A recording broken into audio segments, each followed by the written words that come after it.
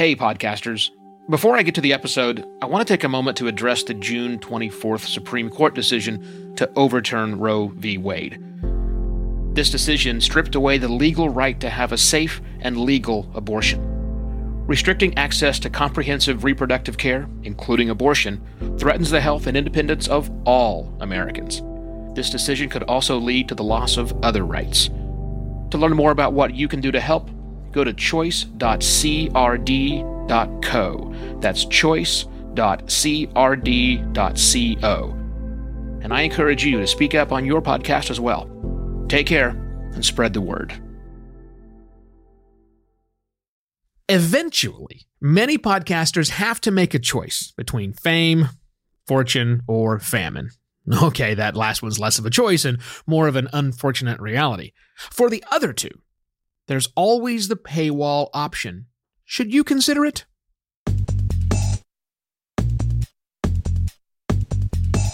Hello and welcome to another Podcast Pontifications with me, Evo Terra.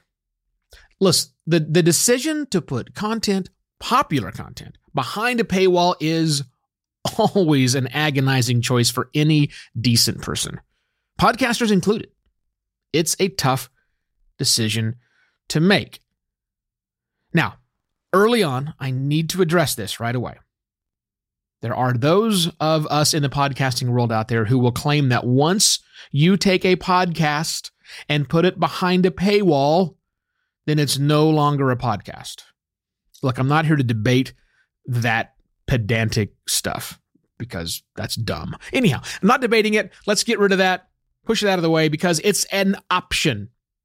It is an option. There are many podcasters who have chosen not to make their podcast completely free of charge anymore and now charge money to access it. Whether that's right or wrong doesn't matter. It's a dumb discussion. We're not having it here today. What I want to have a discussion with you is, should you make that choice? Now, why would you want to make that choice? Really, it comes down to fame versus fortune or famine, as I said earlier. But realistically, for a podcast to be commercially viable or some other sort of viability, which I've talked about a lot in recent weeks on the program, recent days on the program, there's got to be a give and a get. You, the podcaster, put out the energy. You need to get something in return to make it viable. And if it's commercial viability you're looking for, it's money. So how does that money flow in? Lots of ways it can flow in, but the two most common ways, advertising. That's because you have fame. You build your show large enough where you can sell ads and sponsorships on it to make a lot of money. That's the fame piece of that. Or the other way to do it is this way, putting it behind a paywall, either all or some of your content behind a paywall. Hence the fortune. Which one of those should you do? Or should you do either of those? It doesn't really matter. But I want to help you walk through the thought process today of understanding what it really means to make that particular choice. And I think to help illustrate that, I want you to think of your podcast for a moment. I want you to look at the size of your audience, because in this decision, should you put it behind a paywall or not? Some or all of the content. A big driving factor of yours has to be the size of your audience. It has to be, you can't make this decision without understanding how big your audience is or how little your audience is. And then understanding the realities of math. Because while you think that every single person who currently subscribes to your free podcast would continue to support you if you went to a paid-only option, that's not true.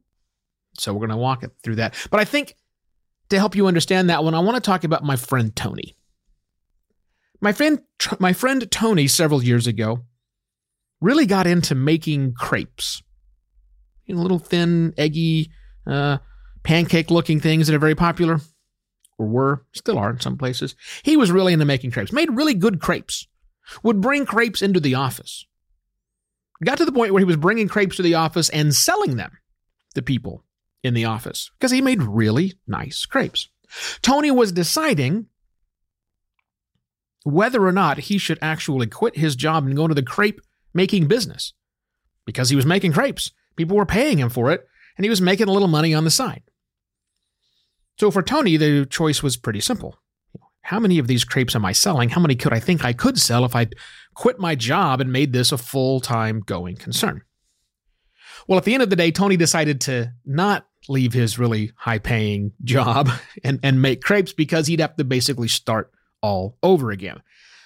Tony's crepe business was limited to the 100 or so people that we all worked with, and he was selling them to maybe 5 or 6 people. Not really a good business model for Tony to keep going if he wanted to try and make his hand at it. Now, maybe he could go start a restaurant and buy all the equipment and get out there and do it, but he would be starting from an audience of 0. And that's kind of a tough road to hoe, as you will. What's that mean to your podcast?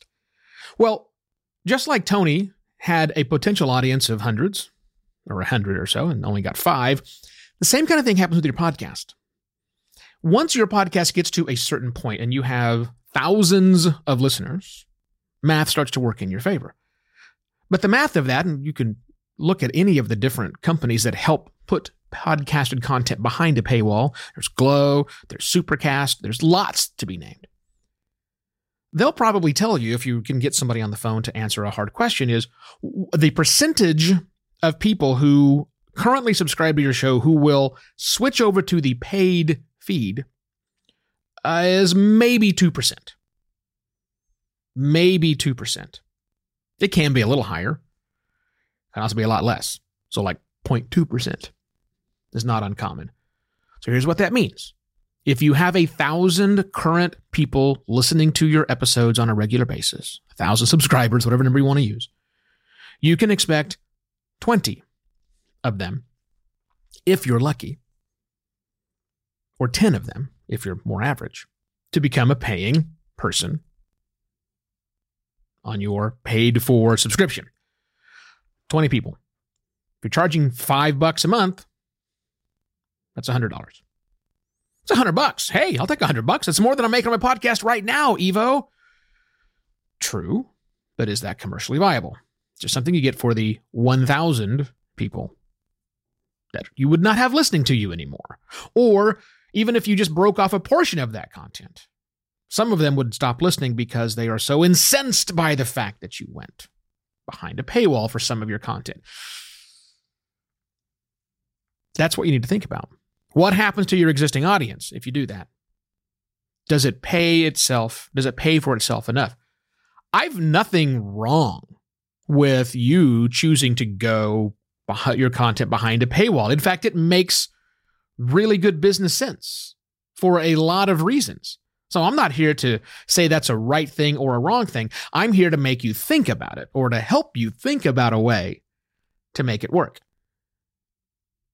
If you're doing 100 downloads or 300 downloads like this show gets, that's the total number of downloads I see after about 30 days of any given episode. So let's say I got 300 people listening to me.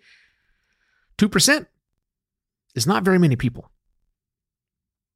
For me, putting this show behind a paywall doesn't make a lot of sense at my current audience. If I had 10,000, maybe it would. Or 100,000, maybe it would. But what about the other opportunities? So I'm not here to say it's the best thing ever. There are lots of weird hybrid models with this where you can put some content out for free, some content behind a paywall. It's gotten a lot easier now in 2020 to subscribe to paywalled content. It used to be kind of hard to do that. Now it's not. Those solutions I mentioned make it a whole lot easier. So it's something to think about. Something you shouldn't rush into headlong. Something you should do a little bit of back of the envelope math figuring to see if it works for you.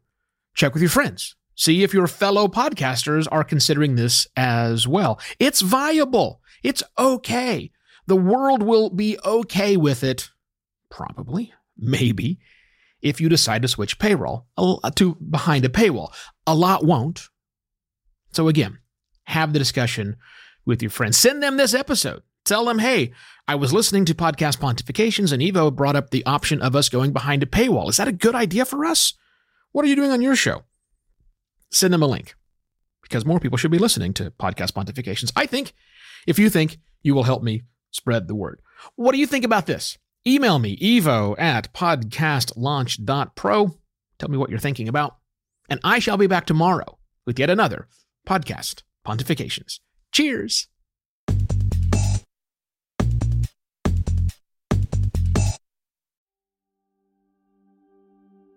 While Americans overwhelmingly support the right of an individual to make their own decisions about abortion, unfortunately, that right is no longer protected everywhere in the U.S.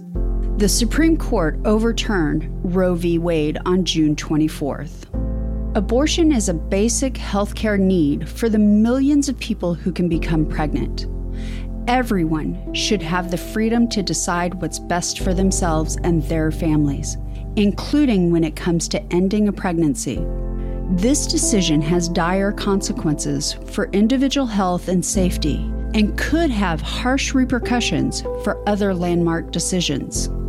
Restricting access to comprehensive reproductive care, including abortion, threatens the health and independence of all Americans.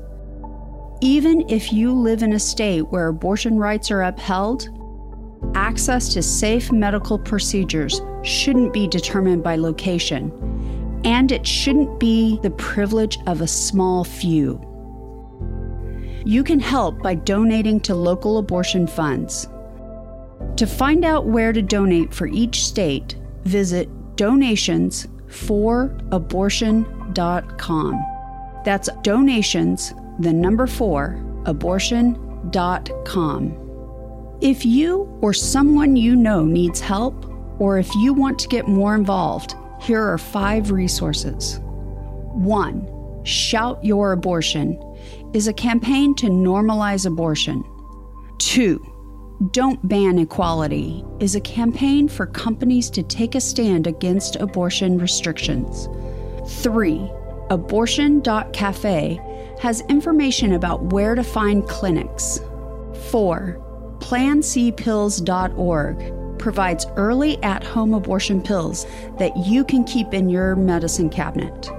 And 5. Choice.crd.co has a collection of these resources and more. We encourage you to speak up, take care, and spread the word.